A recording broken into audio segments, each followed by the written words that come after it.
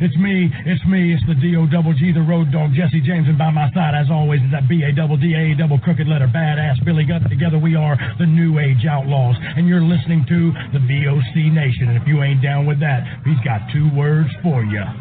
Suck it. VOC Nation provides live daily streaming shows where fans have the ability to interact with the hosts and guests by phone call, email, and Twitter. VOC Nation hosts include the legendary Ken Resnick, who you probably remember from the AWA and WWE, former WCW performer The Maestro, Wes Briscoe, who you probably remember from Impact, Brady Hicks, who you remember from Pro Wrestling Illustrated, former WWE and TNA star Shelly Martinez, and former Philly radio personality Bruce Wirt. VOC Nation's 2 most popular shows are Wrestling with History, featuring Ken Resnick and Bruce Wirt, streaming live on Wednesday nights at 9:30 Eastern, and of course In the Room, featuring Pro Wrestling Illustrated's Brady Hicks and WCW alum The Maestro. And by the way, both of these shows take callers live during the show. What are you waiting for? Go listen live right now at VOCNation.com and subscribe to all of our podcasts by searching for VOC Nation Radio Network on your favorite podcast app. Oh, and follow them on Twitter too, at VOC Nation. And welcome to Wrestling with Problems. I'm your host, King David Lane. That's King David Lane on just about every social media platform. So give me a like, follow, friend request, and I'll give you one in return, most likely. And of course, especially check out my Instagram, King David Lane, and you can see all my adventures during this year's 2020 Tokyo Olympics. You know, there was a misconception that the Olympics were being canceled this year. They were not canceled. So you can see my adventures competed in just about every event. So check it out. Again, it's King David Lane on Instagram. You can also check him out on Twitter or Facebook as well, but you can see it much, much better and much more clearly if you follow on Instagram for this particular thing. So anyway, I'm here to talk what else but wrestling. We've got a lot to talk about in the world of wrestling this week. It's been a very, very interesting and colorful week. It's been a very, very interesting and colorful day, in fact, too. A lot of different stories have been breaking today. Apparently, Shane McMahon's going to be on Raw today. We got some XFL news. The Rock, not Vince, has bought XFL out of bankruptcy. The Rock, his partners, his ex-wife, Danny Garcia, and also a company by the name of Redbird. They've got together and partnered up, and they're buying the XFL. So, although there is a little bit of pushback from some of the creditors, previous creditors who don't want the purchase to go through as given, but it's for the time being, The Rock and his ex-wife have bought the XFL out of bankruptcy now, so Rock's going to be taking it over apparently. And starting it back probably in about 2 years, because if nothing else, you figure even if there's no vaccine or whatever, that's probably when the league will be starting back. It doesn't make sense to start it this year, definitely, and next year it'll look kind of rough too. So I think maybe about 2 years we'll start it back. But anyway, congratulations to The Rock on the purchase. And I want to thank TMZ News for breaking the story, as well as that's TMZ.com, as well as SCScoops.com. Most of the articles that we will discuss will be from SC Scoops, although I do have one ringsidenews.com article that I will be getting to in a second. But where to begin? Got a lot of sort of different directions we can go for today, but I guess I'll start with technically, like it's already started with the Rock story anyway, but anyway, I'll go ahead and get into some further details on that. I want to thank Andrew Ravens for SCScoops.com for some of this information, as well as TMZ.com for the news. Apparently, a lot of people thought that Vince was going to buy back the company for pennies on the dollar when it came out of bankruptcy. Obviously, with The Rock buying it, that didn't happen. The Rock teamed up with Jerry Cardinales. I'm not sure if it's Cardinale or Cardinals, but anyway, some dude named Jerry with Redbird Capital. They purchased the league for $15 million. Technically, the company that is actually purchasing the XFL is Alpha Aquico, LLC. It's a joint venture between the Garcia companies and Redbird Capital. In addition to all the assets, the company also takes on certain specified liabilities, and that's in quotation marks, and will finance 8.5 towards any financial defaults from the previous owner. It was supposed to be auctioned today, so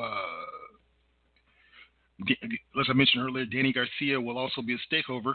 They have Redbird has made various sports-related investments, with some of them having ties to NFL and this players. So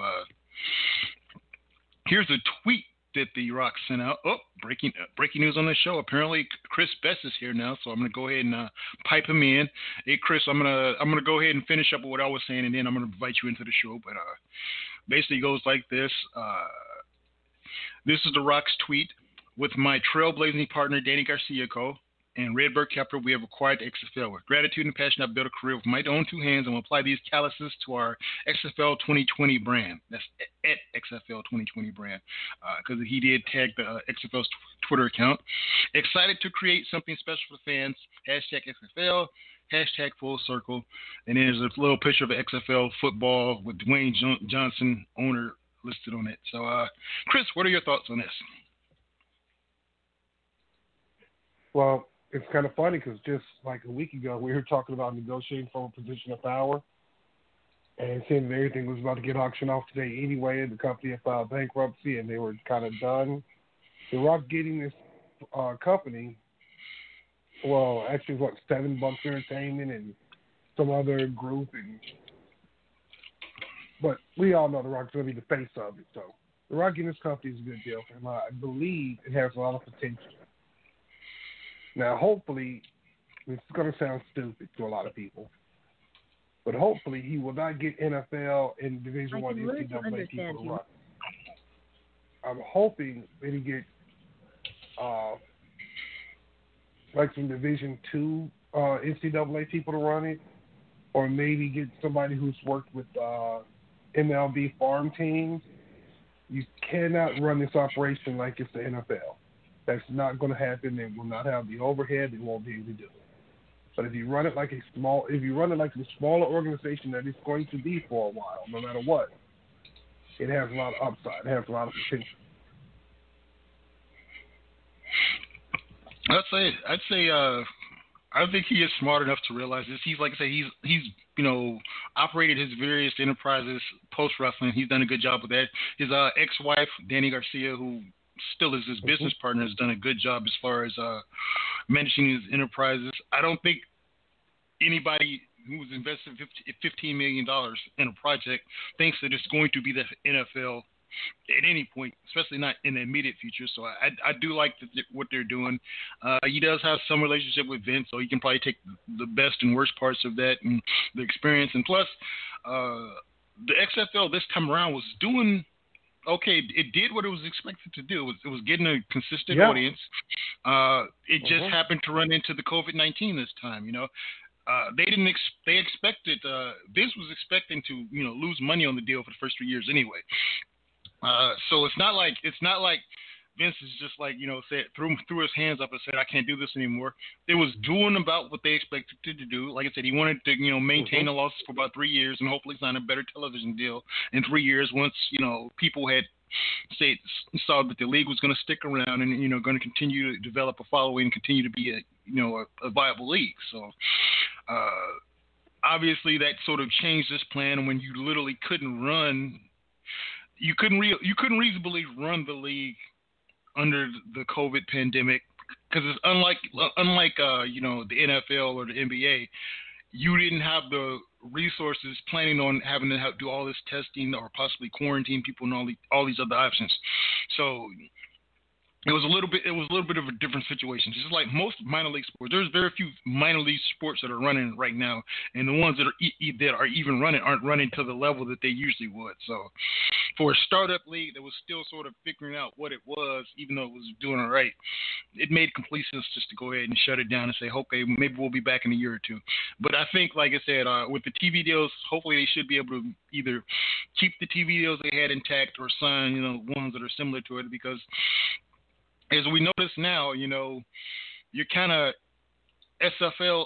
The XFL was a great product as far as providing, contact and football during the off period of time. It was more programming that was available because the one thing that usually tests well these days is programming that's live that includes sports.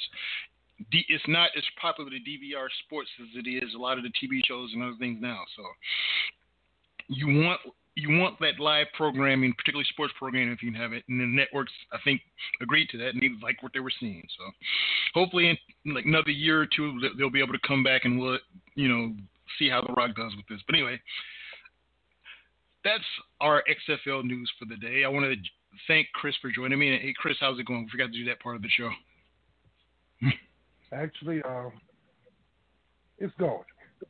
It's been you ever had one of those days where you just don't want to be bothered with the world and you just rather, just not do anything? That's what I'm having. But for the next couple hours, I'm going to be phony and act like I'm smiling and talk positively about things. Well, there's a couple things that's not going to be positive today. And I'm sure you know which subject that is. But overall, hopefully this is the distraction I need to have a better day. Yeah, I'm assuming you're talking about the Excalibur story. Boy, am I. Okay, well, we're going to save that for the end. Like I said, we even though it is technically a wrestling story, we got to hold that. Yeah, we're going to hold that to the Too Many Black Guys / problem segment of the show where we do that at the end. But we're definitely going to talk about that, So I'm sure you have some strong thoughts on it. I have some strong thoughts on it, but I also have some thoughts that might not be what you're thinking that I'm going to say on that. So we'll get to that a little bit later in the show. I've gone back and forth on that. I've had some varied thoughts, and it took me a little while to really wrap it's been 5 or 6 days now. Yeah. So I've had some time to really wrap my head around and really put some thought into it. And some of my thoughts will be interesting, but some will be not so interesting. Okay, and I want to reiterate, me and Chris do talk a little bit during the week here and there, so I got his early thoughts on that, so I kind of know where he was going, but he's saying he's had some different thoughts, so maybe his opinions have changed a little bit on that. So I've sort of had my whole sort of opinion. I didn't really share my opinion that much with him. I just sort of, presented the article to him so he could see it. So, but anyway, we'll get into that in a second. We don't want to, predetermine all that stuff. We'll get into that a little bit later in the show. So, anyway, we'll stay on the wrestling stuff for now, and then we'll get to that. That'll be the last segment on the show. But anyway, let's get into some of these other things we're talking about, in the world of wrestling. Let's get into some MLW. We don't talk that much MLW on the show, but it is, like I said, MLW, their weekly program when it was running was probably my second favorite wrestling programming of the week after AEW Dynamite. They are teasing a return to live events. There was actually a story that broke a couple weeks ago that I kept forgetting because I kept putting the list up about it, but I kept forgetting to get back to it. So, but anyway, the story a couple weeks ago was presented on SE Scoops. This was July 11th. Ian Carey broke this story. MLW is looking at holding an island event in 2021. So that's a little bit further out as far as what they were trying to do, but maybe even Puerto Rico or Hawaii. So I meant to cover this a little bit earlier, but I never really got around to it. But that is definitely an interesting idea because they said they had a plan for even if the pandemic lasted around 2 years or so, they still would be able to present content even though they're not taping anything new. And for a while they were running the anthology series in place of their normal weekly show. They would pick one wrestler or one stable and they'd basically just dedicate an hour to it for their weekly program. It looks like they ran that out after a couple months, and what they've been doing now, they've been showing old episodes of MLW Underground in place of new episodes of Fusion. And while I am kind of enjoying it, it is kind of, very, very classic content. It's from almost 20 years old now at this point. And while it's fun watching Sabu and, some of these other ECW guys and some of these other guys that are either going on different places and done different things, how sustainable is it to present a product that's in standard definition where you got letterbox on both sides and you got, I'm sure the modern fan knows some of these guys. A lot of these guys, if they were MLW at that time, they either weren't at the top of the game or they were just sort of in a down period before they went back up to the top. This is like the fallout from ECW, the fallout from WCW. This is right around that time where all, those, other companies from the 90s sort of went down, and then you were just starting to build back up with MLW, Ring of Honor, Combat Zone, and some of these other companies. So they were always sort of lobbying for position. So, you had some talent there, but again, for the most part, WWE had sort of picked and choosed who they wanted at that time. and then all these other companies were just, sort of getting the scraps of, people that either WWE didn't want or just WWE, didn't trust at the time. So, but overall, I am enjoying sort of getting caught up on this product, because even though I like MLW, there's probably no way without it being their weekly program, I probably would not go back to their archives and been watching their shows for 18 years ago, because I literally don't have the time for it. But if you take 1 hour from here and give me 1 hour there, now I have the time. I mean, I guess, it's not all downside, I traded one thing for another. So, but anyway, so that was their plan for 2021. But apparently they're also trying to potentially looking at running some events soon. Did you see the article, or do you want me to tell you about it particularly? No, I saw the article. I'm not okay. too ready. Semi ready to talk about it. Okay, well, let me go ahead and just do some brief points for the audience who might not have seen it. Again, another SC Scoops article. This one from John Fuentes. Major League Wrestling could be gearing up to get back to running live events again.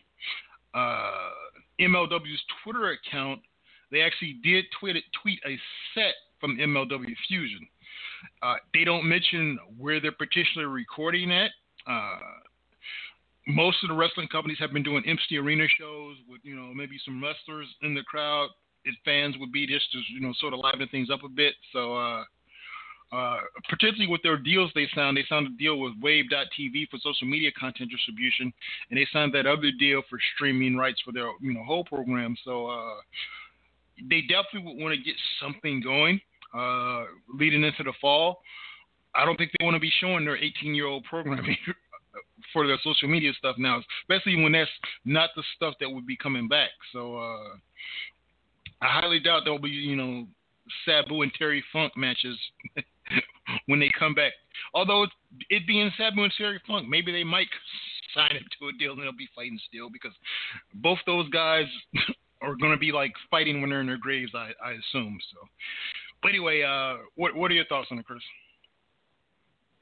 Well, I'm happy to hear they're going to try to come back. I have not been a fan of empty arena shows. I miss the excitement of a crowd. That's always been part of it. But unfortunately, this pandemic isn't going to be a 2 or 3 month problem. It's been, 6 months now with no end in sight.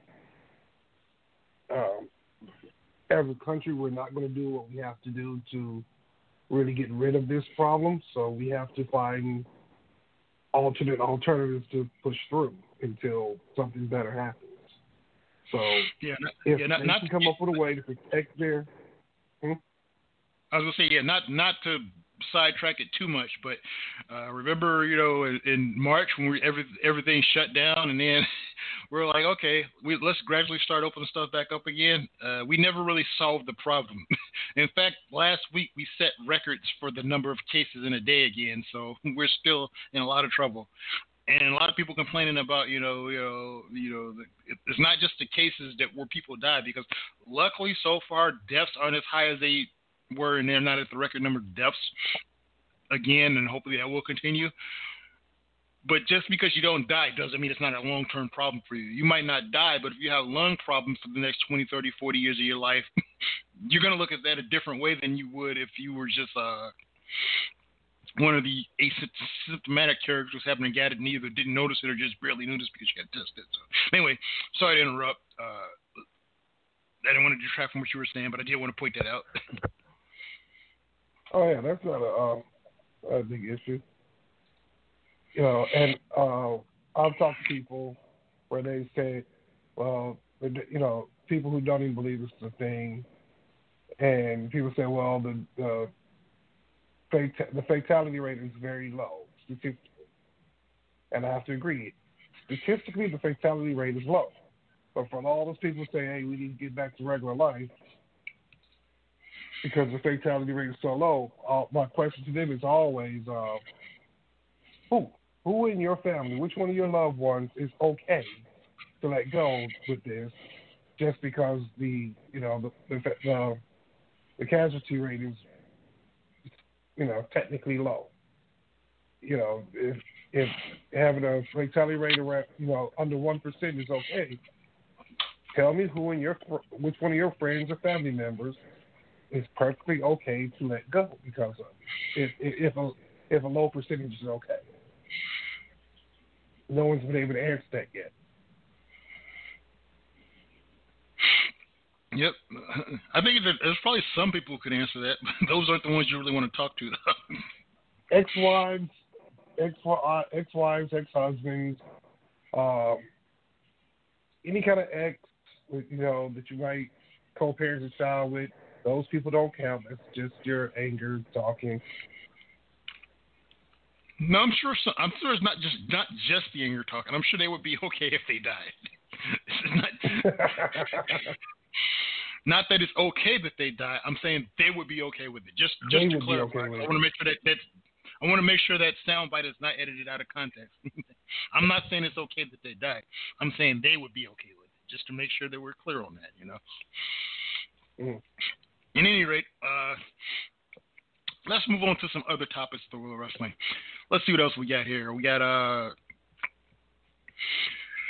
AEW tops NXT viewership and nearly doubles the key demographic. So AEW's momentum is continuing again. So like I said, about a month ago, there were people, they were trying to put AEW in the grave, talking about how far they had dropped in the ratings since they started.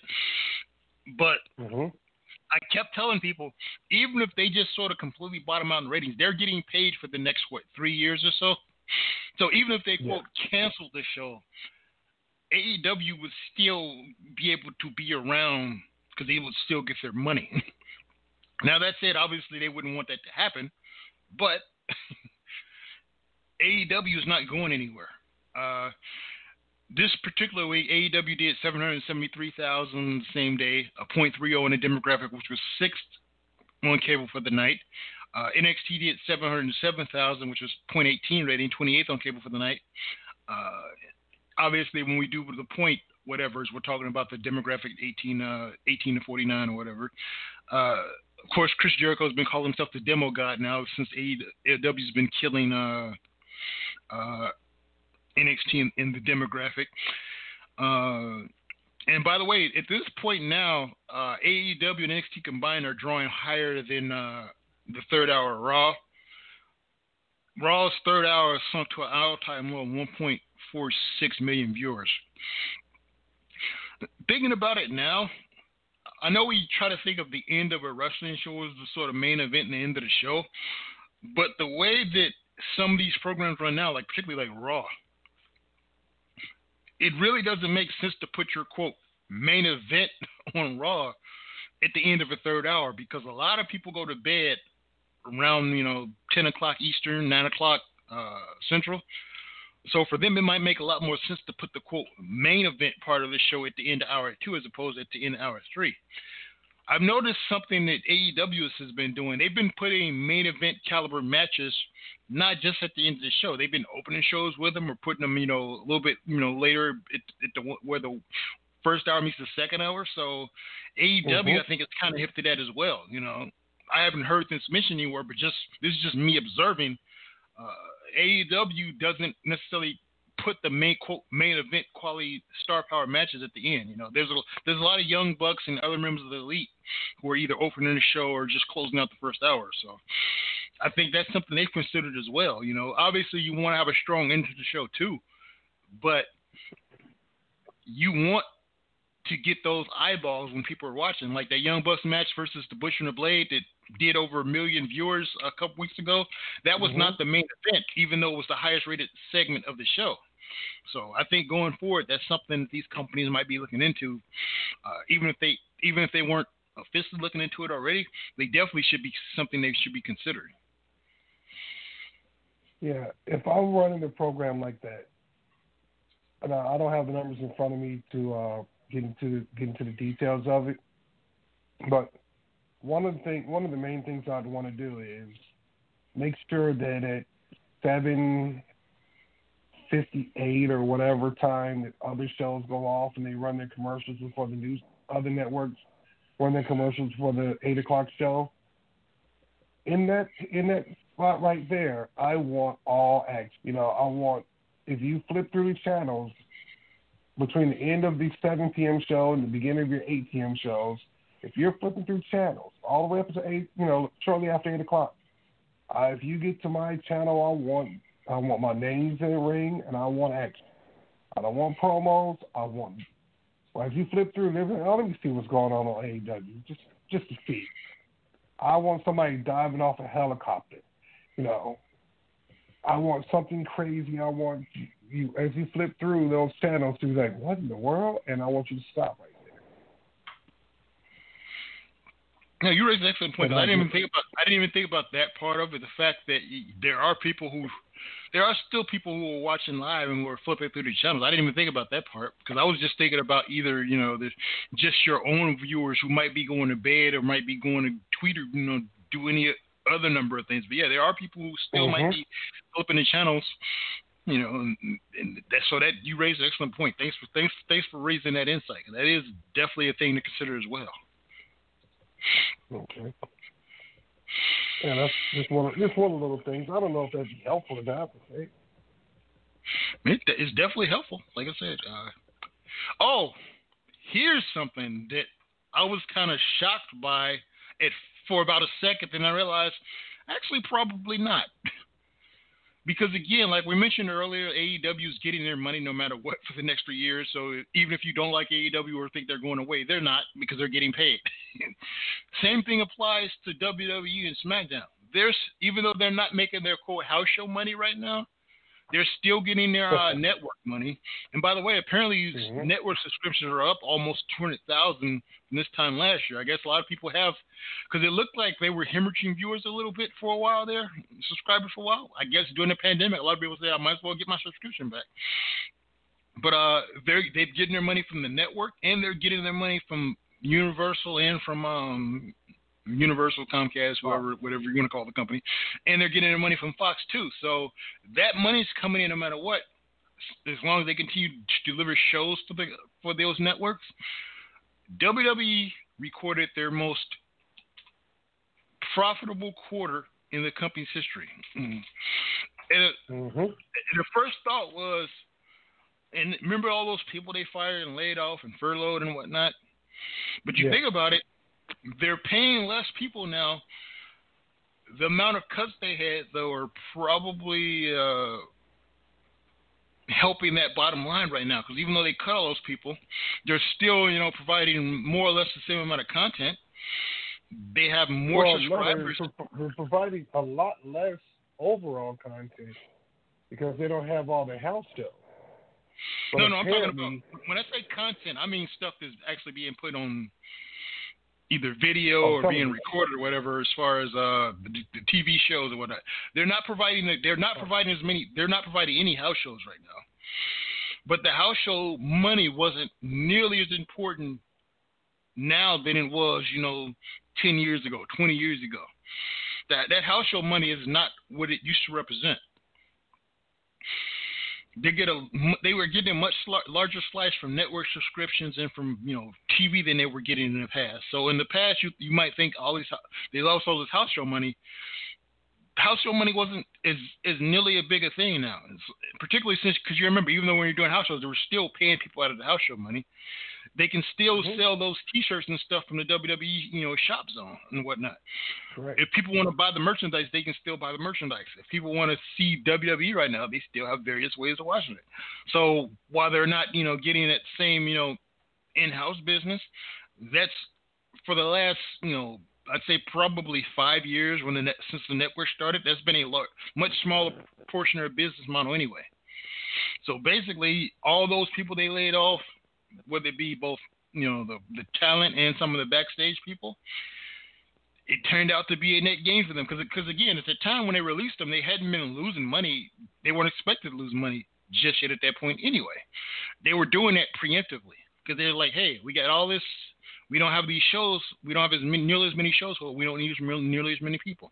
That was a preemptive move as opposed to a reactive move. They probably could have kept those people on longer and not had a problem, but they figured, why wait? This is probably going to, like we mentioned, it's probably going to be a problem for a year or two. It doesn't make sense to keep all these people when we know we're probably not going to be using them for a year or two. And that's the thing. I remember a couple of years ago I was doing some research, And it looks like for the WWE to run house shows cost them almost $300,000 depending on the city. Now they make that money. You usually make that money back in ticket sales and all the other stuff, but you have to think about the army of people it takes to do this stuff. The drivers driving back and forth all over the country, the wear and tear, the equipment, the huge staff of production people, the creative people, the WWE management, for lack of a better term, that actually you need to make this happen. Yeah, and then they gotta rent the arenas. They gotta because like you think, okay, well they have let's say they have 5,000 people at a normal house show. I'm not talking about like the huge I'm not talking about like New York City or Chicago. I'm talking about when you run your regular house. Talking about heard of arena. Yeah, when you're running in Norfolk and you're running in some of these other arenas, or when you're running in Fort Wayne, you're putting anywhere from 2,000 to 5,000 people in those arenas. So you're not making nearly the money you think you might be making. You remember, you might sell 2,000 tickets at $30 to $40 a pop. But once you factor everything else in, that's only 60,000, 70,000, 80,000, and out of that you got to pay all the talent, you got to rent the arena, like you mentioned, you got to pay the truck drivers, you got to pay the ring crew and everybody else. So once you break down that 80,000 to however many different directions you got to send it, you're probably only clearing a few thousand on that. Now the way you make that up is the fact that you run 300 of those shows a year. So, you get to make, you make it up in volume. But maybe they might have realized at this point the way the economy of their business is now, they might do well to run fewer house shows in a year.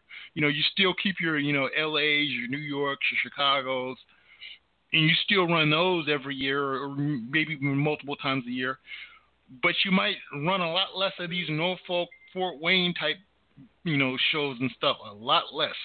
So if you run those a lot less, you still might run them every now and again. Like for instance, they used to come to Hammond like every other year.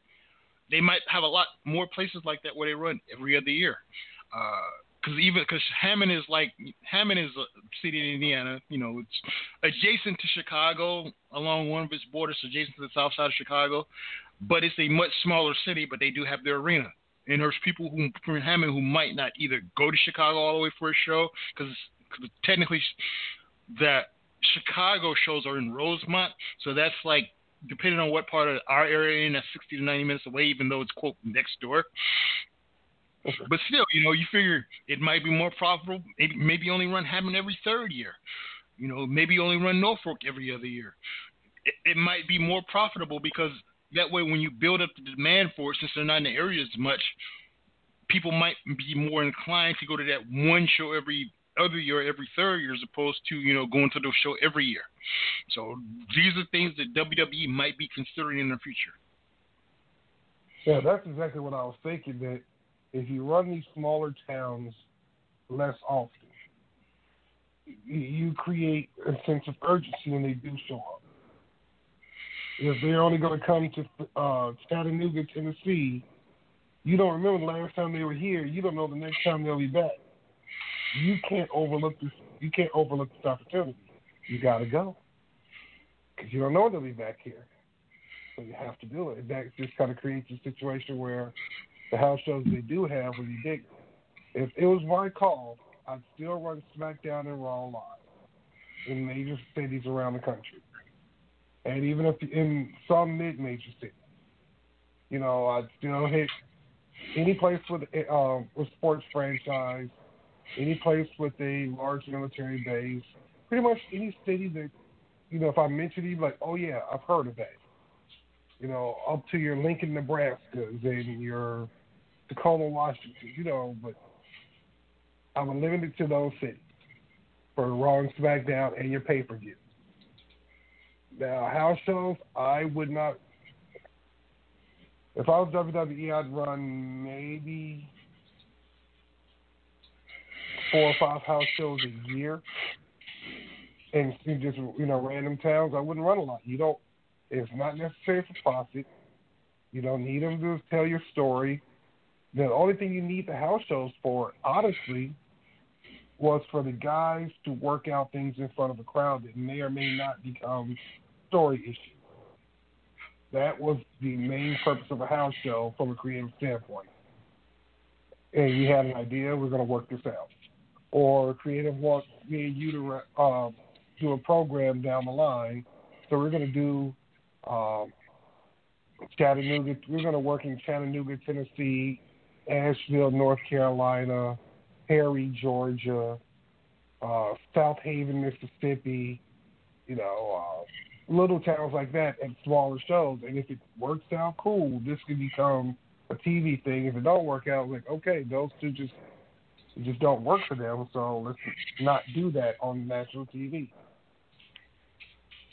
That's the only positive for the company for the house shows.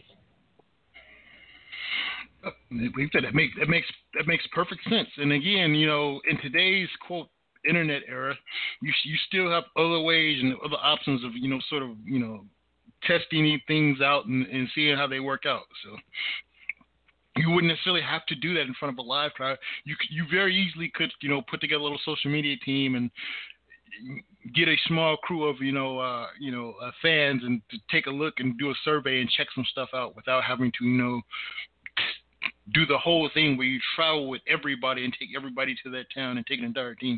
And it might be much cheaper and it might save a lot of money. And again, it could be something that you actually could sell if you wanted to too, by the way. If you want, I'm sure there would be a lot of fans who'd be willing to pay a little extra with their network subscription or make it a perk within network subscription where you get to see some testing of some characters and whatnot, or some storylines kind of stuff, and see, hey, I like this, hey, I don't, and you can be like sort of an insider with that sort of stuff. So there's all sorts of different things they could do that could take a different direction, which wouldn't require all this travel that they're doing now. So you raised another excellent point. Actually, when you mentioned that, the first thing I thought was you wouldn't be quote unquote on the network for $9.99. But yes, I would try to come up with a way to profit off of that. For an additional $9.99 a month, you get WWE Network Plus, or whatever we call it. And yes, that would be where they'd be they'd air tryout matches, and you talk about the indie guys coming in for a tryout match in front of Davidson, Triple H, and I wouldn't say Jim Ross, but whoever's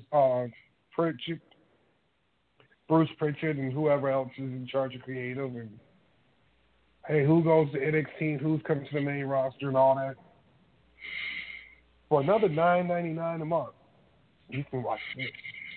You could be a WWE insider, because WWE has already pulled back the curtain and said, look, it's a freaking show.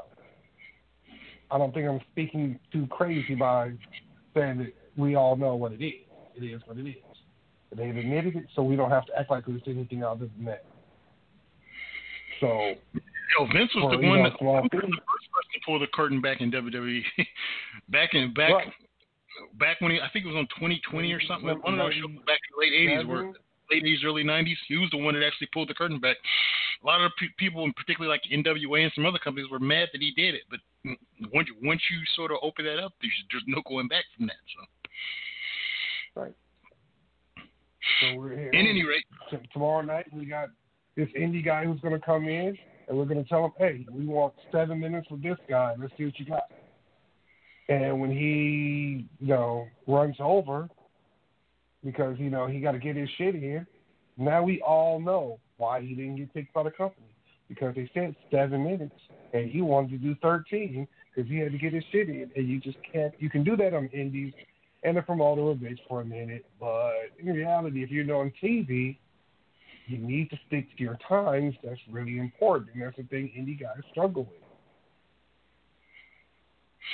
Yep, it makes perfect sense. And like WWE has been trying to do a tier thing with the network anyway for a while. They like I said, at first it was going to be a free tier. It was going to be like a $4.99 tier, $9.99 tier, I think a $14.99 tier.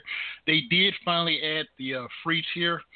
I think eventually, like I said, this is definitely something they could do with it when they do go to that $14.99 tier. So anyway, we have not taken a commercial break, so we're going to go ahead and take a commercial break. You're listening to Wrestle with Problems, and we'll be back in just a bit.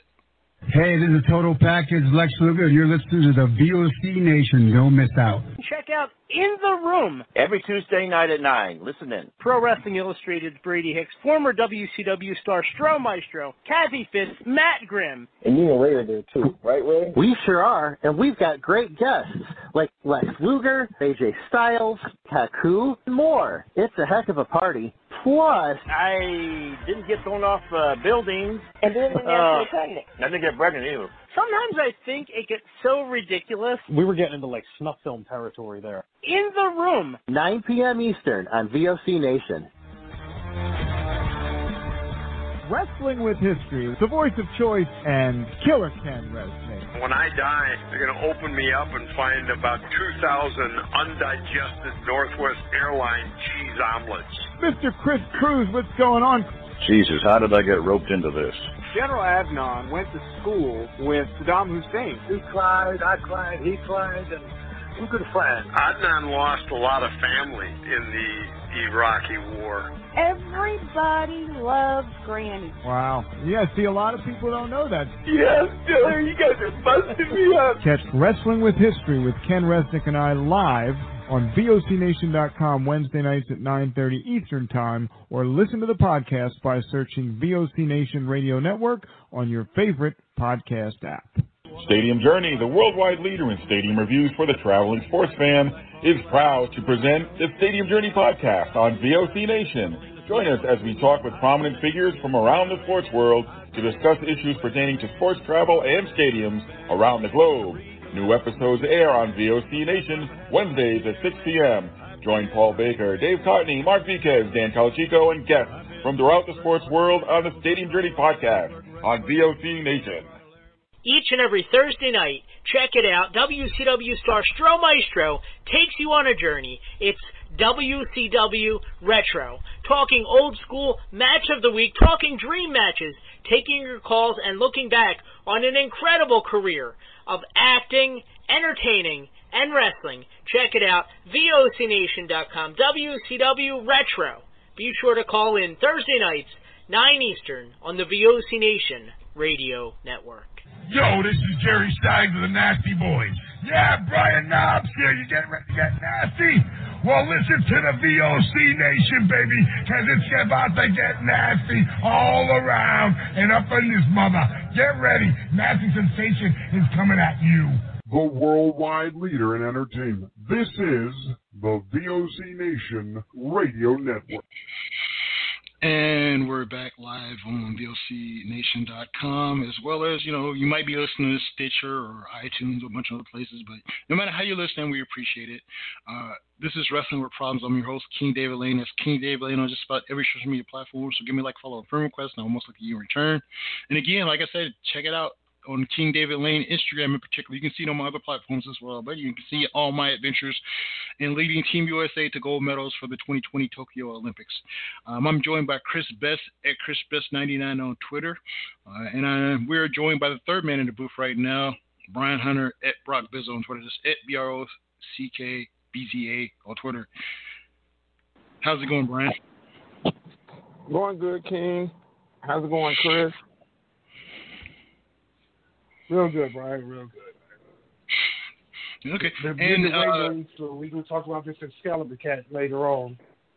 Yeah, we'll get into that to close out the show with, but I do just want to bring up a couple extra points before we move on to some other things. I forgot to give the numbers for the WWE profit, so I'm going to do that real quick now. WWE in the second quarter 2020 recorded $223.4 million in revenue, which resulted in $43.8 million in total profits. They had been expected to generate $231 million in revenue with just $12 million in profit. Even though they generated less revenue than expected, they earned more profit due to decreased operating expenses. Revenues were $223 as compared to $268.9 million in the prior year in the quarter. Although, this part of that was due to the fact that when they held the Saudi Arabia event, as opposed to obviously not holding one in the same time frame this year, revenues reached a record $514.4 million year to date, representing a 14% growth from the prior year period, according to the WWE report on their financials for this quarter. And also in comparison, quarter two for 2019 saw the company bring in $268.9 million in revenue with a $10.4 million in profit. And then just a heads up, they saved money by producing television shows from the Performance Center and taping multiple episodes in a row, which led into a increase in profits even with the decline in revenue. They've also seen an increase in subscribers to the network. There were 195,000 more subscribers to the network than what had been projected for this time. So overall, like I said, financially the company did well. They laid off a lot of people, which was bad for them, which is good, but was good for WWE's bottom line overall. Anyway, before we move on from this topic, I want to go ahead and see Brian. If you've been listening to the show, did you want to comment on anything we discussed earlier in the show, or are you ready to move on? No, we could proceed forward. Okay. Well, let's move on to something different. Let's get into a little bit of an AEW portion of the show. We got a couple people we want to talk about. We're going to talk about some Kenny Omega, and we're going to talk about some FTR. First, we'll get into Kenny Omega's push in AEW. When he signed with AEW, he was sort of their second biggest star at the time, behind Chris Jericho, obviously. He was coming off some big matches in New Japan. He was a top star for them. He hasn't exactly been a star and a singles competitor in All Elite Wrestling. There are some fans who have noticed this and criticized the direction the character's taken. Dave Meltzer noted on his episode of the Wrestling Observer last month that AEW decided to book him the first year as someone who could help build other talent and strengthen the tag team division. Part of the idea set up by All Elite was due to them wanting to build a foundation before he becomes a top star for them in year two. This still might be the direction that they take with Omega, or plans may have changed. Omega is also said to be aware of the criticism from fans about his single career to this point. He said in the past, just because his career might not be what it was in Japan doesn't mean he's not finding success elsewhere. He's also an executive for the women's division.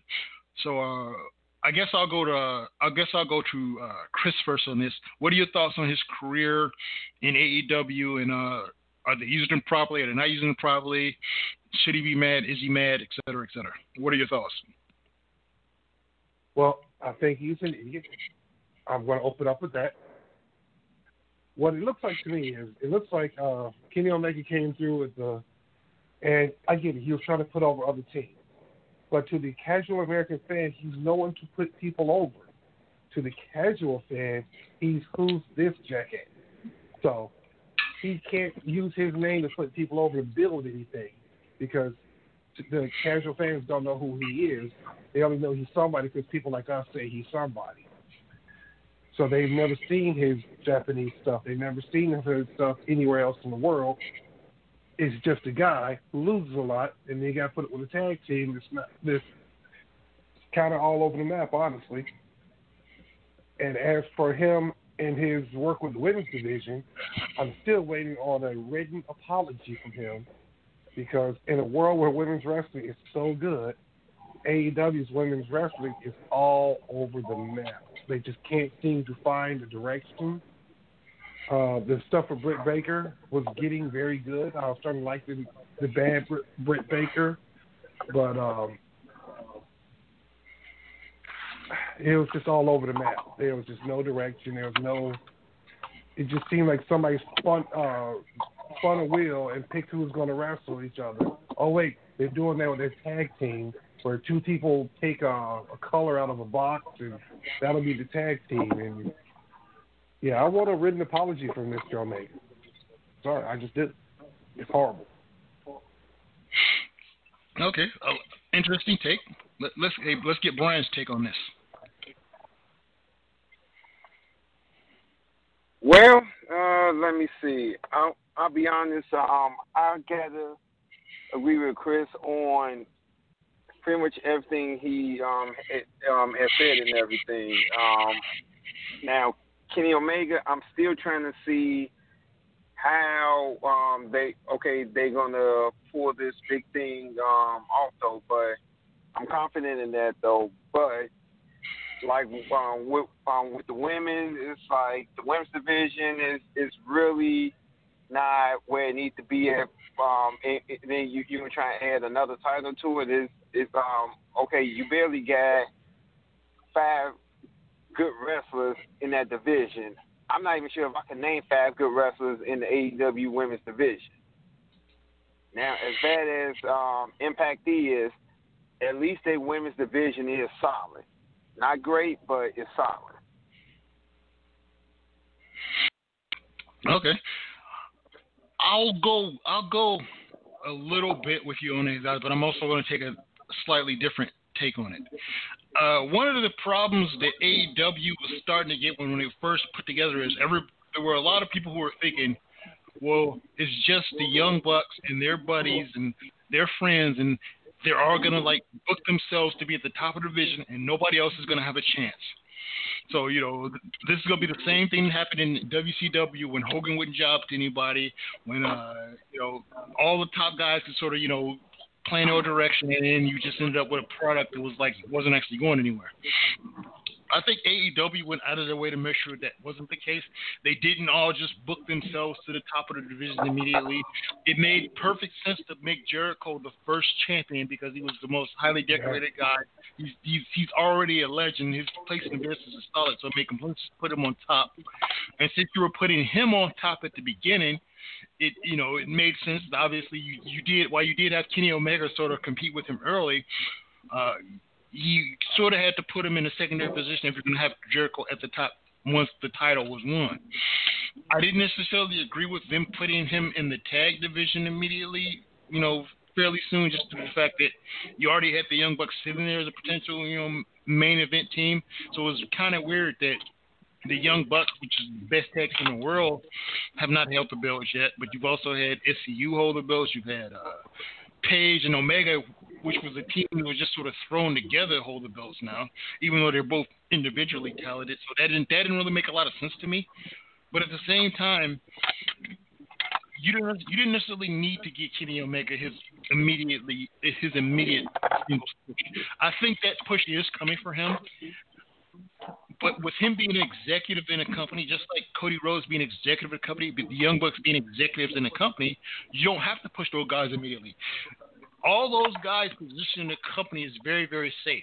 You can push any one of those guys or any combination of those guys at any point, and it would be, realistic to do it, and it'd be safe to do it. But you don't have to do it right now. You're letting these guys sort of, put some shine on some other people.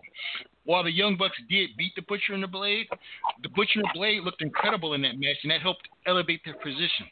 They have done good jobs using some of this other talent to elevate other people. Jericho, even though he was a champion, he's helped a lot of guys get to shine. He helped build Orange Cassidy up into a very, very top player, even though Orange Cassidy lost the match. So I think they're doing a good job of sort of, with their long-term vision, building not just themselves up because their positions are safe, but they're building all this other talent that could be,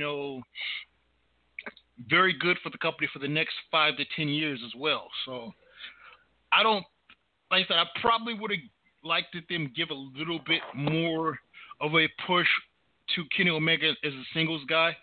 But since they already knew they were already going to push Jericho at that top position anyway, it kind of made sense that, okay, we'll find something else for him to do. So he doesn't have to be mad. He knows his position is safe.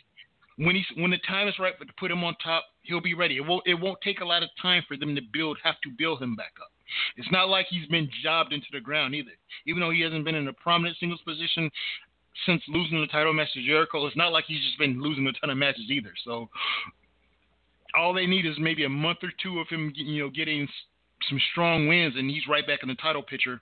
And I think they can be comfortable with that. So I think that's their overall strategy. One, even though their core group is going to be the core of the company at the beginning, they didn't want to push them all at the beginning together just to avoid that criticism of the fans. But two, they all know their position is safe, so when it's time for them to get their push, they'll all get it. I'm okay with that. And they said there would be long-term storytelling there, and that's what they're going with. They're going long-term storytelling, And if it comes down to a Hangman Omega feud, that'll put both of those guys right back up top. When that feud is over, they can go pursue different people, and both of those guys will be at the top of the card. Now, if we're having this same argument 3 years from now, then we'll know we will have had a problem. Too long. But for now, I'm good with it. Because again, it's even though it's not like any of the people we mentioned have been jobbed into the ground. And Cody even took himself out of the World Heavyweight title picture, and then next thing you know, he's holding the TNT title and defending that every week. So I kind of wondered why he did that initially, but again, he's helping build a mill card, and he's helping build all these other indie guys and guys that can try out. So it's completely sort of different direction to go with the company. So that's another thing. While I was kind of disappointed when they did it that way, I also kind of know why he did it that way. Because again, with him being one of the head executives of companies, he always felt that his dad got criticized for booking himself to have the title, so he didn't want to do that same thing himself. So it kind of makes sense. Anyway, let's move on to some other AEW news. FTR signed a multi-year deal with AEW, and as part of their, quote, contract, wink, wink, they got a tag team appreciation night set. So FTR is staying with AEW. This is one of those things where it's kind of real news, kind of work news. Because obviously, anytime you see something, quote, on TV, it's part of the work, whether they want it to be or not. But I did like some of the stuff they included, because there have been social media criticism as far as, not being able to get heat the proper way, because they didn't have, even though they have a 10-second rule for the double teaming for a tag team match when you tag out, even with the 10-second rule, which is double the, quote, rule for most companies, they still weren't really enforcing it. The referee wasn't paying all that close attention. So as part of their contract, wink, wink, they get negotiated. The 10-second rule has to be strictly enforced, and there has to be a tag rope with all their matches. Now, I'm going to be honest. I hadn't even noticed that there was no tag rope for the other tag team matches. Had either you guys noticed that there was no tag rope? I noticed it, and I noticed that there's 1,000 horrible tags. You tag from pretty much anywhere.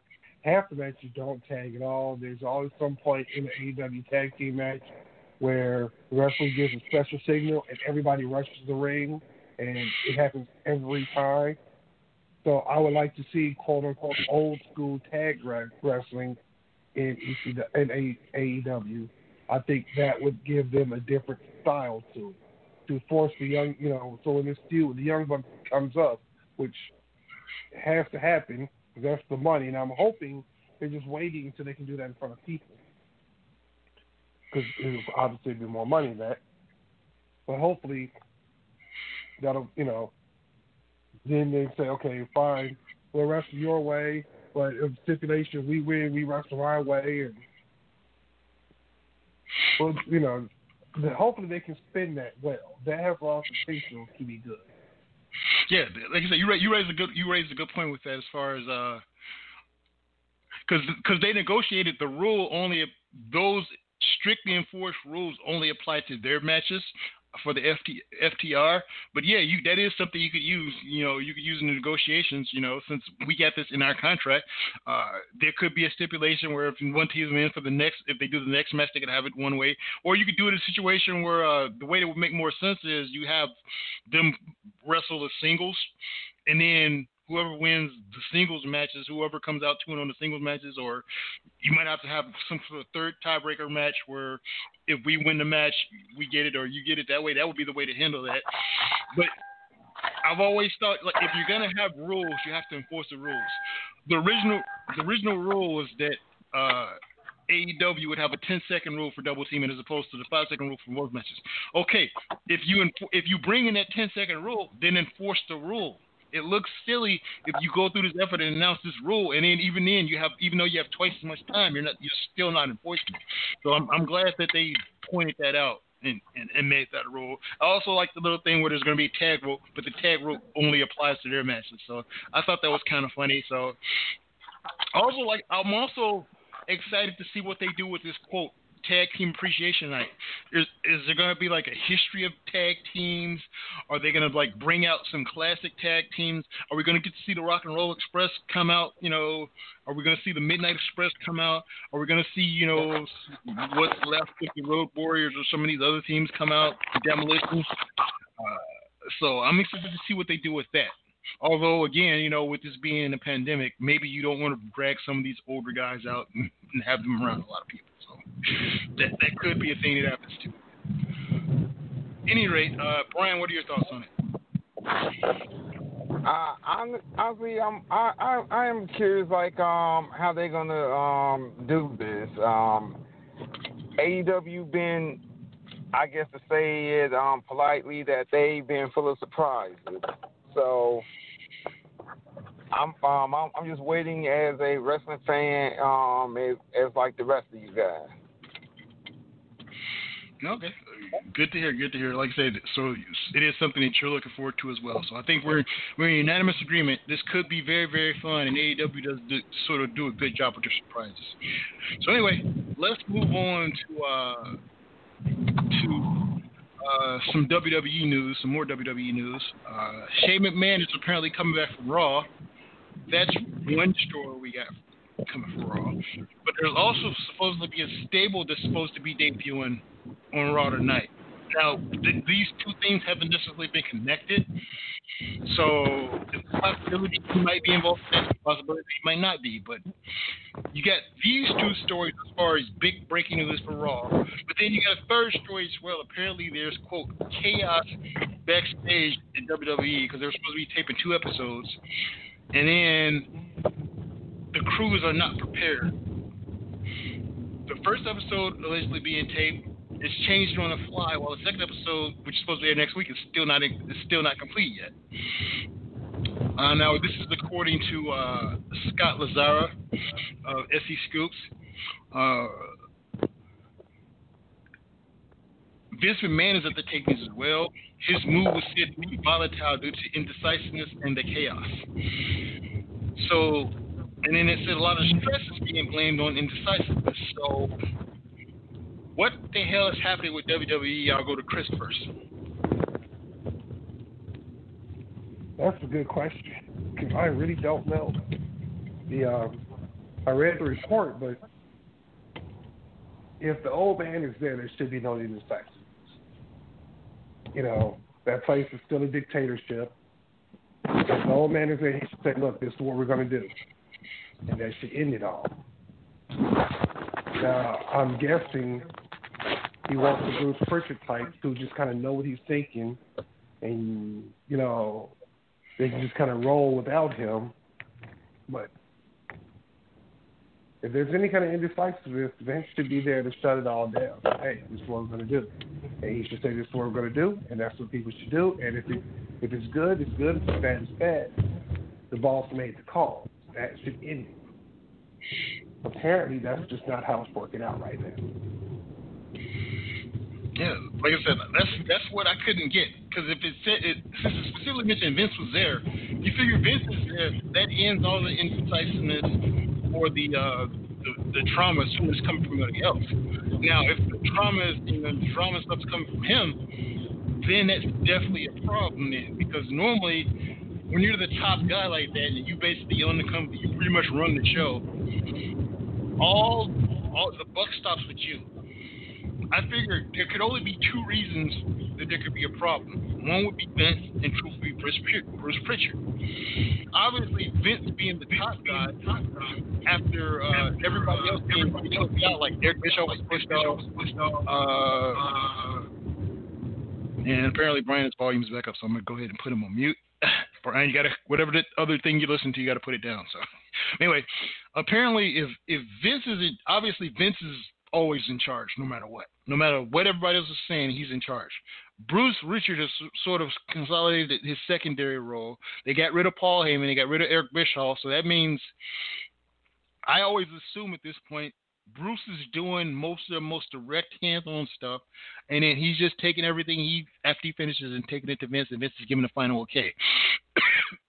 So I would assume that's what's happening. If that's not what's happening, then we've either had changes in the the writing team that we're not aware of, or Bruce is losing the confidence of Vince, which would be another problem because you just had all these changes already.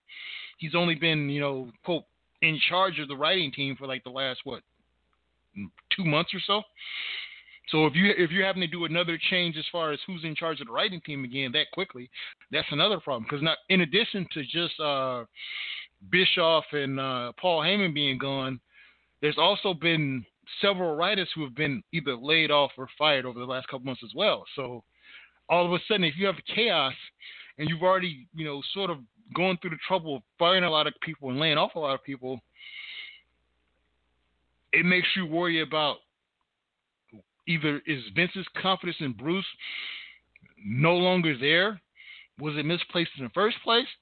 Or is, Vince having an episode where maybe he's no longer competent to be running the show? So out of all these various options, I don't know which one is true, but obviously none of them are good. I didn't think about the one about Vince being the one, because technically, like you said, I come in, this is my show, I'm telling you, this is what we're going to do. You like it, you don't like it. I don't care. That's not my problem. This is what you're about to do. But if Vince himself is the one who can't figure out what's going on, that would be turmoil to everyone underneath him. Because if you say, hey, let's do it this way, and guys start getting ready to do it this way, you say, no, let's do it that way, and now they got to stop what they're doing and get another crew of guys to do something differently. You got everything going back and forth. That is extreme chaos. That is begging for disaster. Oh, I have an alternate theory, though. You want to hear it? Always. Vince is just really pissed off that The Rock bought the XFL from under him. And that threw everything else off. He thought he could buy it back for pennies on the dollar? Yeah, and then Rock bought it from under him. He's like, damn it! We're going to form a new corporation and take down The Rock. And that's why Shane's back. And that's the new stable that we're probably getting tonight. A new stable dedicated to take The Rock down 20 years later. Anyway. They don't let things die. Yeah. They're going to hold the grudge forever. Yeah, so let's go ahead and actually, if you think about it, that would be the Nation of Domination's revenge. They were trying to bring the Nation of Domination stable back to, apparently. So all of a sudden, The Rock buys the XFL. It turns out the Nation of Domination has won. So anyway, I'm going to bring Brian back. Hopefully, Brian, if you have the volume up, however you were listening to the show, make sure that's down. I'm going to bring you back and let you get your opinion on this whole writing situation, behind the scenes Raw thing. Okay, Brian, what are your thoughts on it? Well, the way I look at it is that, like all of us already know, wrestling still is in shambles in the WWE by Vince still being the head man in charge. Isn't going to get any better until he just decides to hang it up, ride off in the sunset, and let Triple H run the show. Because why are you trying to have the same people do the same things and then think you're going to get a better result? A lot of their days is over with. Heyman, I will say, was a good selection, but Vince panicking and being erratic and impatient didn't help his own situation. Yeah, that's been a sort of ongoing problem in wrestling over the time I've been watching it for like 20 years because I've had access to the internet. When somebody says we're going to change up and create new stars, and it's going to take a year and a half to build these stars, and then you don't give that person a year and a half to rebuild the new stars. It happened with Vince Russo in WCW. It happened with Paul Heyman on Raw. If you have trust in the guy that you're hiring to do the job, let them do the job, and then when that year and a half is up, if they still haven't done the job, that's when you make the change. You don't try to hot shot because you don't like the rating situation, particularly when you're under a long-term contract. It's not like Raw or SmackDown, has a long, has to negotiate this new deal in the next couple of years. Both these deals are signed and they're going to be enforced for a while. So these fluctuations in the ratings don't matter. what you're trying to do is get to the point where by the time you negotiate the next deal, you have that next team of stars ready where the ratings consistent for that last year or two of the deal is supposed to hold 3 or 4 years of the current deal. So you need to start trusting people from a long-term perspective and then let them go. Hey, Brian, are you riding a train right now? Say it again? Are you riding on a train right now? No. Are you driving in the car right now? I am driving in the car. Okay. I'm going to go ahead and put you on hold. Hopefully, like I said, I'll try to bring you back in a few minutes because we're going to talk about Excalibur, but the noise is too loud in the background. So we're going to go ahead and take a commercial break. Let me double check and make sure I got everything else in that I want to get because we're going to do the Too Many Black Guys segment coming up in just a second. So, yep, looks like we've covered everything. Now we're going to talk about Excalibur using the N-word in some multiple videos. So if you're not comfortable hearing our political views in our Too Many Black Guys segment and our problem segment, now it's a good time for you to you move on with the rest of your life after the commercial break because you got to listen to commercials before you go. But otherwise, we'll be back and we'll be talking about Excalibur using the N-word and some related topics. You're listening to Wrestle with Problems, and we'll be back in just a bit. This is Lance Storm, and if I can be serious for a minute, you're listening to VOC Nation Worldwide. VOC Nation is one of the longest-running wrestling podcast networks, having started way back in 2010. VOC Nation provides daily streaming shows where fans have the ability to interact with their hosts and guests via phone calls, emails, and Twitter. VOC Nation hosts also include former backstage interviewer from both AWA and WWE, Ken Resnick, former WCW performer The Maestro, former Impact performer Wes Briscoe, Pro Wrestling Illustrated contributor Brady Hicks, and former Philadelphia radio personality Bruce Wirt. VOC Nation's two most popular shows are Wrestling with History, featuring Ken Resnick and Bruce Wirt, streaming live on Wednesday nights at 9:30 p.m. Eastern, and In the Room, featuring Pro Wrestling Illustrated's Brady Hicks and WCW alum The Maestro. Both shows take callers live during the show, and recent guests have included General Adnan, Tito Santana, Haku, Earl Hebner, Dangerous Danny Davis, Jimmy Hart, Ricky Steamboat, Brodus Clay, and so many more. Archive-free content includes past interviews with huge names like Hulk Hogan, Jesse Ventura, Kurt Angle, Sting, Mick Foley, Joey Styles, Howard Finkel, and so many more. Listen live at VOCNation.com and subscribe to all the podcasts by searching VOC Nation Radio Network on your favorite podcast app. And be sure to follow these guys on Twitter at VOC Nation. Rock and Roll Union for the past 2 years has been the place for rock and roll, new rock and roll, debuting rock and roll, and some of the old classics as well. We have welcomed guests from around the world, national artists, and more. We have excited many people by our live events. We've welcomed everybody into the fold, and we continue to do so on a weekly basis. Guys, that is Rock and Roll Union, and that is what we do for you. Saturdays, 6 p.m. Eastern, VOCNation.com. Wakey, wakey, eggs and bakey. The morning after, right here on the VOC Nation Radio Network. Brady Hicks and... Homeboy Rap Boy here. I tell you what, we got a good show right here in the afternoon at 12 o'clock Eastern Standard Time on the VOC Nation. Talking wrestling, football, news, whatever's going on in the world today. VOCNation.com. Each and every Thursday night, check it out. WCW star Stro Maestro takes you on a journey. It's WCW Retro. Talking old school match of the week, talking dream matches, taking your calls and looking back on an incredible career of acting, entertaining, and wrestling. Check it out. VOCNation.com. WCW Retro. Be sure to call in Thursday nights, 9 Eastern, on the VOC Nation Radio Network. The worldwide leader in entertainment. This is the VOC Nation Radio Network. And we're back live on Wrestle with Problems. I'm your host, King David Lane. That's King David Lane on pretty much every social media platform. So give me a like, follow, a friend request, and I'll give you one in return. Also, like King David Comedy on most social media platforms as well. And by the way, I did mention this a few weeks ago. I finally have shot it. Newsjack for President campaign ad will be dropping sometime in the next 2 days. I'm going to try to get it out tonight, which is, Monday night. But if I can't get it out tonight, I will definitely get it out tomorrow. So if at any point you're listening to this Tuesday or later, it should be up. So definitely New Jack for President. Check it out on King David Lane Twitter, King David Comedy, those two platforms. So anyway, let's get back into the Too Many Black Guys segment of the show. Any rate, here we go. That's too many black guys, dude. The ratio's off. The ratio's off. Really, not too long after we went off the air last week, this story was sort of breaking. I can't remember. Actually, I take that back. I think it broke last Thursday. I take that back. It wasn't right after we went on. I think it was either late Wednesday or early Thursday that it broke. But I think it was Tuesday because I remember watching on Wednesday to see if he'd be there.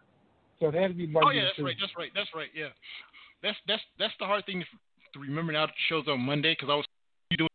I couldn't remember when we did stuff, but yeah, that's right because it was last Wednesday. He was not on the show last Wednesday, so I stand corrected. It did indeed break either right off the show or early Tuesday. But anyway, because yeah, he's already not going on the air because you did tell me that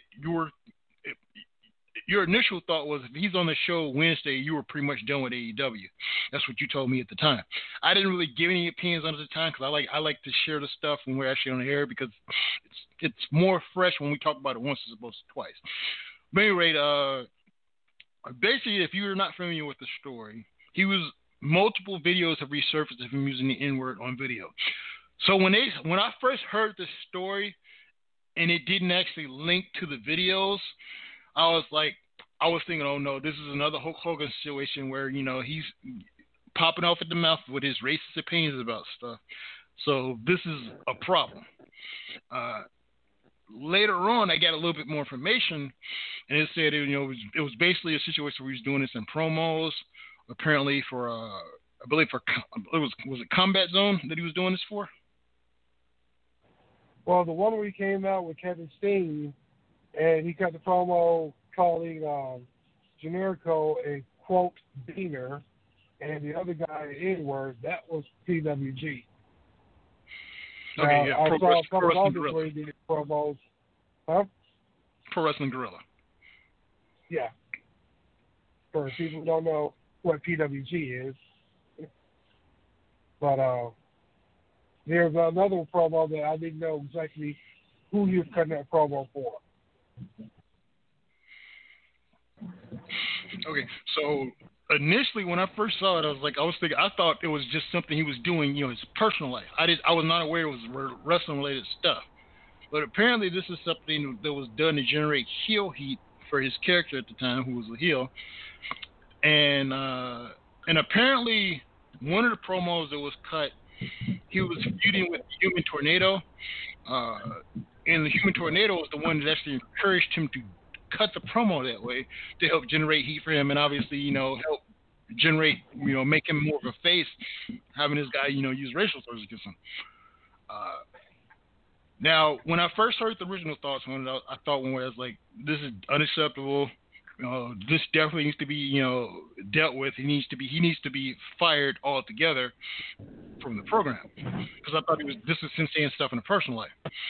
Now, I'm looking back, knowing now that these were promos, I am by no means saying that this is okay or that it's excusable, but I look at it a little bit in a different light with it being a promo. Obviously, the world has advanced a lot in the last 15 years.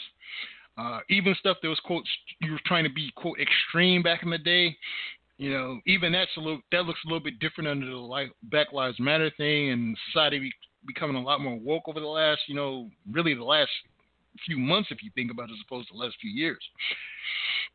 But he definitely needed to be suspended because, like I said, again, he said this stuff, and even in the past, that probably wouldn't have been acceptable because even in the old, quote, Southern wrestling, that still was a hard line that you didn't cross. You didn't use the N-word in a promo on television when you were a white guy. It wasn't even really all that acceptable for a black guy to say it with a soft A or ER on television. But it was definitely not something that even the white wrestlers would ever do on regular TV as far as cutting a promo. So this is definitely something that he deserved to be suspended for, even though it happened prior to him working there. But like I said, I'm not at the point where he should be necessarily fired unless more comes out where he was doing this kind of stuff in his personal life, particularly with him sort of being egged on with his, opponent kind of saying, go ahead, do it, assuming obviously that is the case of what happened. So I think he should I say go away. He should definitely go away for about a month. Same way they, sent Sammy Guevara away from away, because even though while he technically said what he said about as far as, his very incredibly rude and heinous remarks against Sasha Banks, he did technically say it before he worked with the company, and it was a few years ago. So I think the same situation applied to him. He should be suspended. He should go away for a while. Obviously, he should lose some money. At the same time, I don't think he needs to be terminated altogether unless it comes out that he was doing some other stuff in his personal life as opposed to just doing stuff with the character that he shouldn't have done as a character. So that's my take on the subject. I'm happy to hear your thoughts on it, Chris, and then we'll bring Brian back in a second. Brian, I'm gonna go ahead and put you on the air now, but let Chris go ahead and get his thoughts in. You can present your thoughts after Chris. But anyway, Chris, the floor is yours. State your piece. All right. This is how this works in my mind. What he said was in character. I get that. And originally, my thought was, if they don't fire him, I fire AEW. I'm done with him. I won't even talk about him. If they have to be talked about on the show, I'd be done with the show. That's where I was a week ago. Then I heard all the people say, well, he was in character. And this was a long time ago, and he wasn't famous, and all this other garbage. And I was like, okay, well, they do have some points there. I would not hold an actor liable or personally responsible, I guess the proper word would be, for something he said in the movie role. In Django, Leonardo DiCaprio threw the N-word around 700 times. But for that character, that made perfect sense. And there have been other movies like that where, you say things that would not be what you say, and say or do things that you wouldn't say or do in your regular life. I get that part. But then I thought about it some more. I'm like, wait a minute. If I was to go on, if I was doing a show, and I was so uncreative that I couldn't generate heat without being a racist. That says a lot about me as a professional wrestler, my ability to generate heat, and my creativity as a whole. If the Human Tornado is okay with that, the Human Tornado is an idiot too, and he doesn't know how to get it. The best thing you could do with that is get go away heat or F you heat. Neither one is good. People just don't want you around. And at worst, let's say this. I'm wrestling a white guy. I tell him to call me this in random South in America. And he calls you that, and the crowd cheers.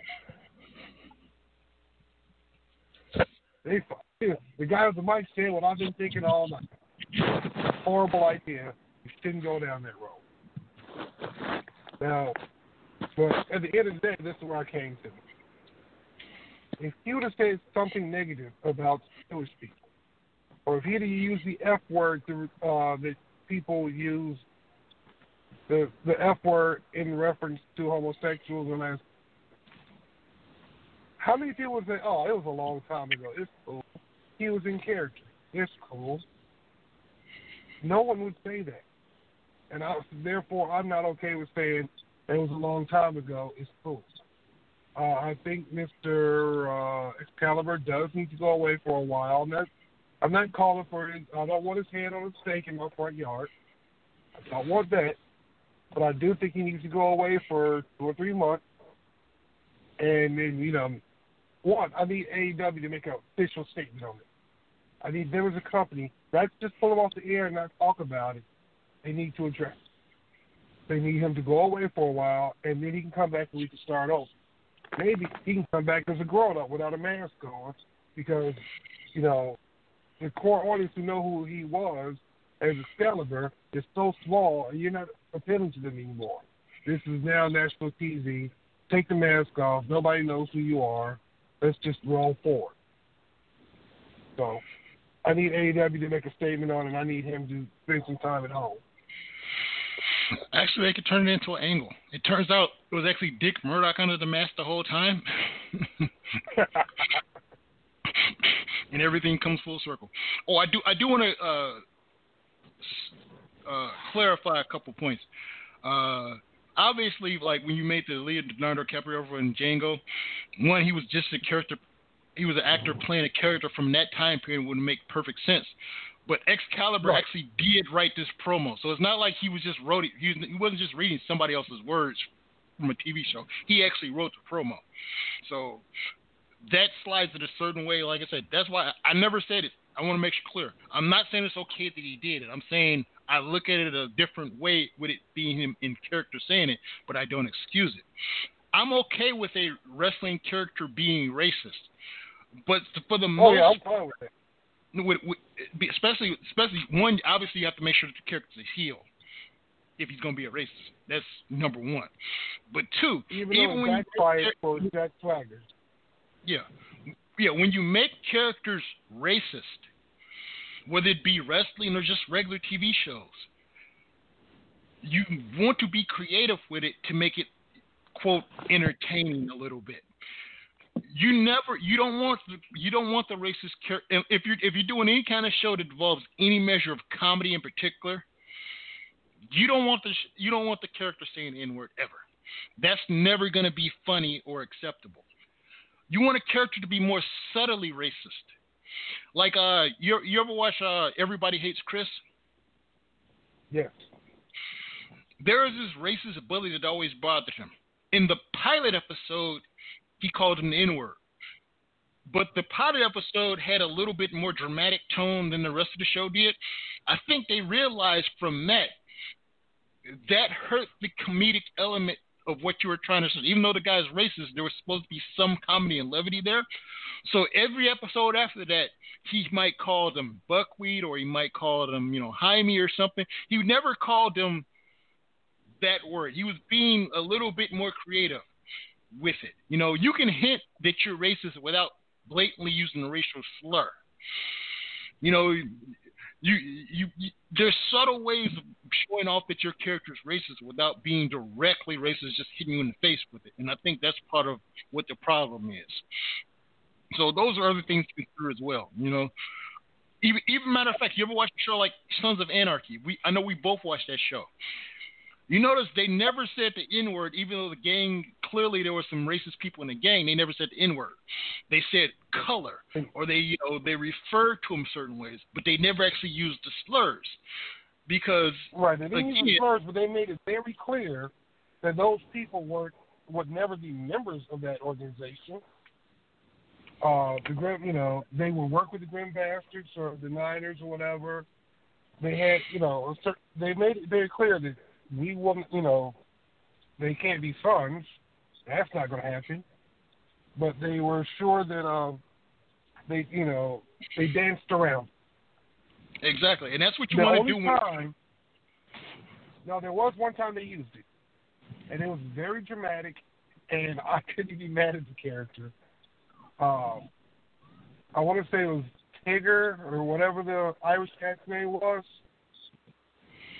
His daughter was being killed in front of him by the leader of the black gang, and he called him the N-word.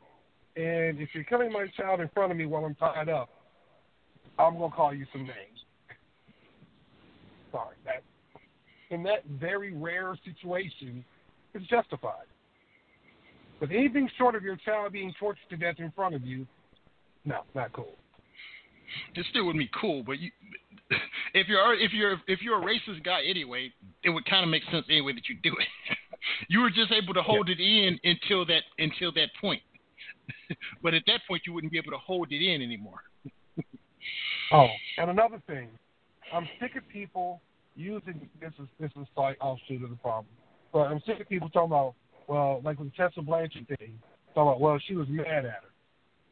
I've gotten mad at people of every culture and background I've ever come across. Racist words don't come out my mouth because I don't think of those words. When I get angry and I just start saying the first thing that comes out of my mind, it's not suitable for national TV, but it's not racist. Those aren't the words that's already in me. Exactly. Like I said, that's one of my pet peeves. When I thought, well, there's N-words of every race. No, there's idiots of every race. You're just being racist and you're just coming up with an excuse for it. Right. You just want to be in his face. Yeah. And then that's your explanation for saying it after the fact once you've been called out on it. Anyway, let's get Brian's take on the controversy. Brian, the floor is yours. Well, I have to agree with you gentlemen. Your state, y'all have stated your points very eloquently. Now, for myself, I'm gonna probably take a slightly different turn because I run into this all the time, and this is what I say. They say, well, what about it's in rap music? So does that make these rappers who've been saying these words for the better part of 30 years, okay, does it make it okay? And I said, well, answer me this. Okay, so if you call someone that's Jewish the K word, does that make that okay? If you say the S word to someone that's of Mexican or Hispanic descent, does that make that okay? Everyone's just quiet. So and the correct answer is no. Here's another basic rule. People that use that excuse, well, where they say it, how come I can't say it? One, you're not a part of that group. We all allow different allowances for people in a group to say stuff that even though we don't agree with it, it's sort of their right as being a part of that group. I don't support the use of the word in any context, but I'm more likely to grant a pass for somebody of the same ethnicity, just like, the F word for gay men. If gay people want to refer to themselves that way, I'm not here to try to take that away from them. I don't necessarily agree with it, but it's also not for me to say, well, you can use it, well, why can't I? No, because I'm not part of that group. I've not shared that same experience. Just like the same thing that applies to like family. Like you know the guy that'll call his wife a bitch, but you bet not do it. Again, do I support him calling his wife that? No. But also, just because he does it, doesn't mean I should be allowed to do it too. This isn't even the only word that applies to. There's other words. People just want to sing out that word because that's the word they really want to use. And they know if they use it, they're going to get their ass kicked. And they don't want that. I'm sorry. Anytime somebody say, why can't I use it? Tell them you can't. I'm like, well, you can say, why can't I? Well, you want to say it? Say it. Go ahead. Right there. Say it. Right there while you look at dead in the eye. Let me say it. I want to say it without getting beat up, though. Well, I didn't tell you that. Yeah, exactly. I'm sorry. No guarantee on your safety. Yeah, exactly. I'm sorry. Didn't mean to interrupt, Brian, but like I said, I had to get my points out, otherwise I forget them. But anyway, Brian, please proceed. Well, pretty much. I always say this. Okay, I will have no problem with that. If and when people, those same people, have no problem degrading the Jewish community, degrading the gay and lesbian community. I say if you equal all across the board, and you could accept all the repercussions that comes with that, fine. At least you're equal. You're not racist. You're an asshole now. But until I see that, and then you just single out one particular group because, like I said, that's what you feel in your heart and everything. No, I'm not giving you a pass. I can see for nobody else, but I go in and I go hard because I don't see it. No one in my household say it. Any guests that come in my house and say they're getting the hell out of my house. I'm like, okay, I don't play that. I never have. I never will. I'm a enlightened and elevated human being, and elevated human beings don't use those type of words. There are so many words in the English language to describe how you feel about a person. And if you really want to degrade someone, you don't necessarily have to use that word. It's many different words to degrade, but the question is, how creative are you? How intelligent are you? And by using words like that and degrading people to that level, that's just telling me that you're basically a Neanderthal.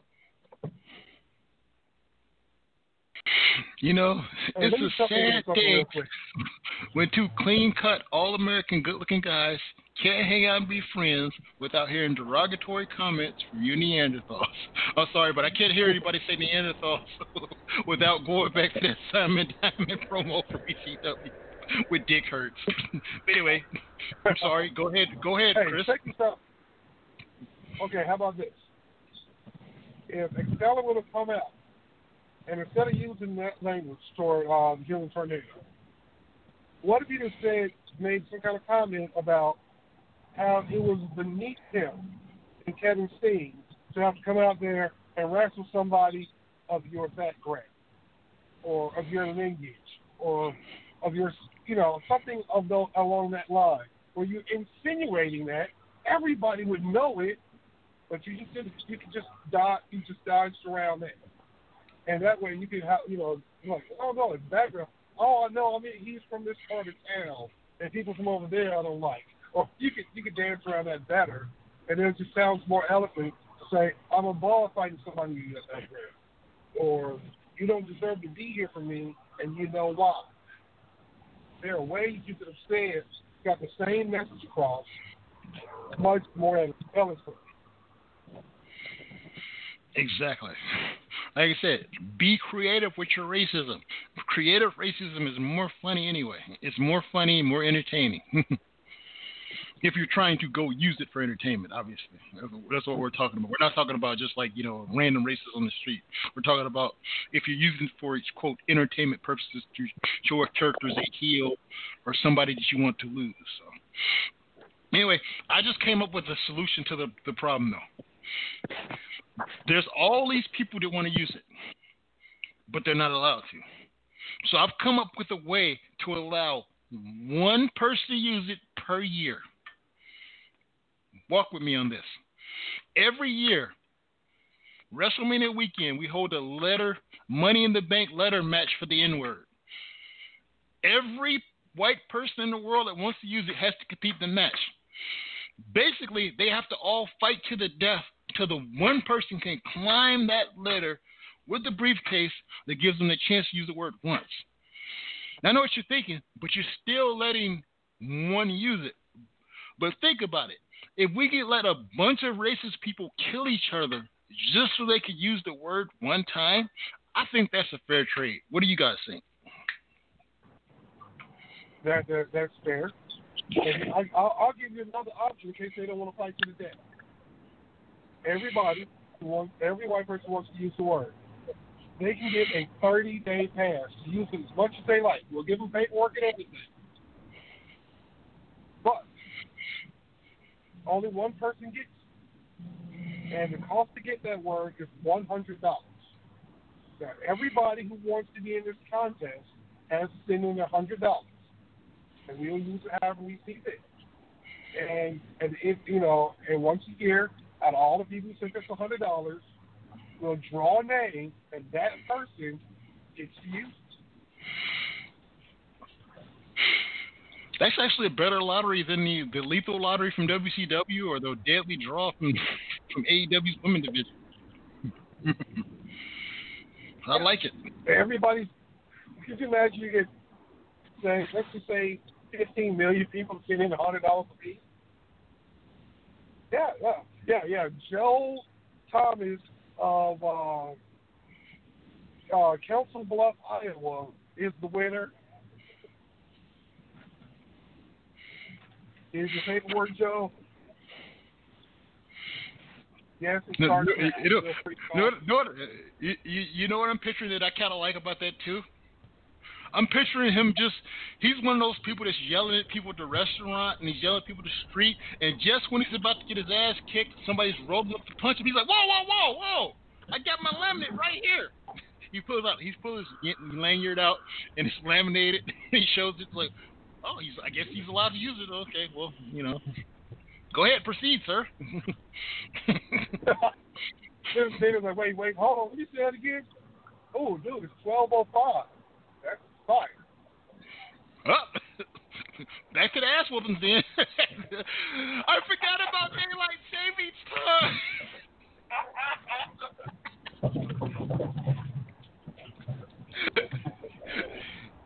Anyway, if we could have a Too Many Black Guys segment that ends on a note like that with laughter, I think that's the perfect time to do it. So you've been listening to Wrestling with Problems, and we'll be back next week.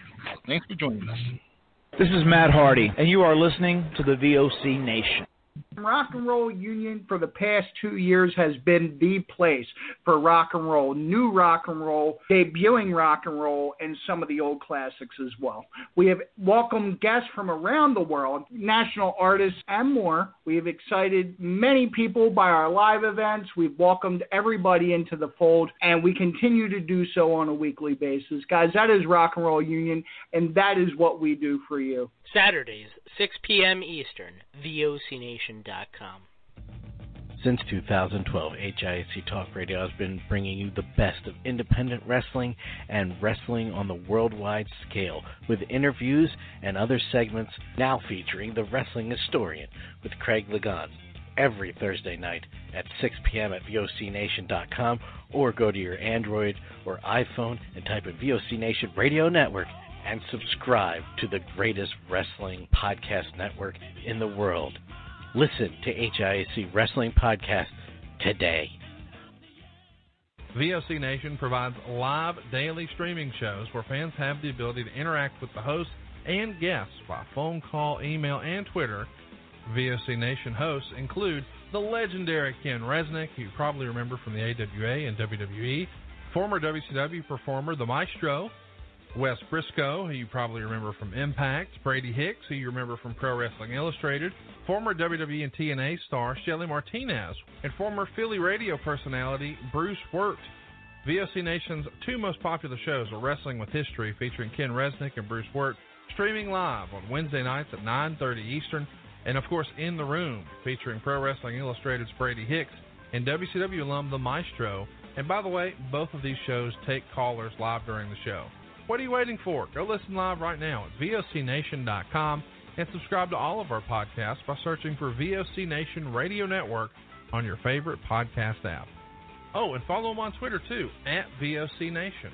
Wakey, wakey, eggs and bakey. The morning after, right here on the VOC Nation Radio Network. Brady Hicks and Homeboy Rap Boy here. I tell you what, we got a good show right here in the afternoon at 12 o'clock. Eastern Standard Time on the VOC Nation. Talking wrestling, football, news, whatever's going on in the world today. VOCNation.com. The worldwide leader in entertainment. This is the VOC Nation Radio Network. I came looking for booty. I like you, and I want you. Now we can do this the easy way, or we can do it the hard way. The choice is yours. Well, I don't think you and I will be doing anything any kind of way.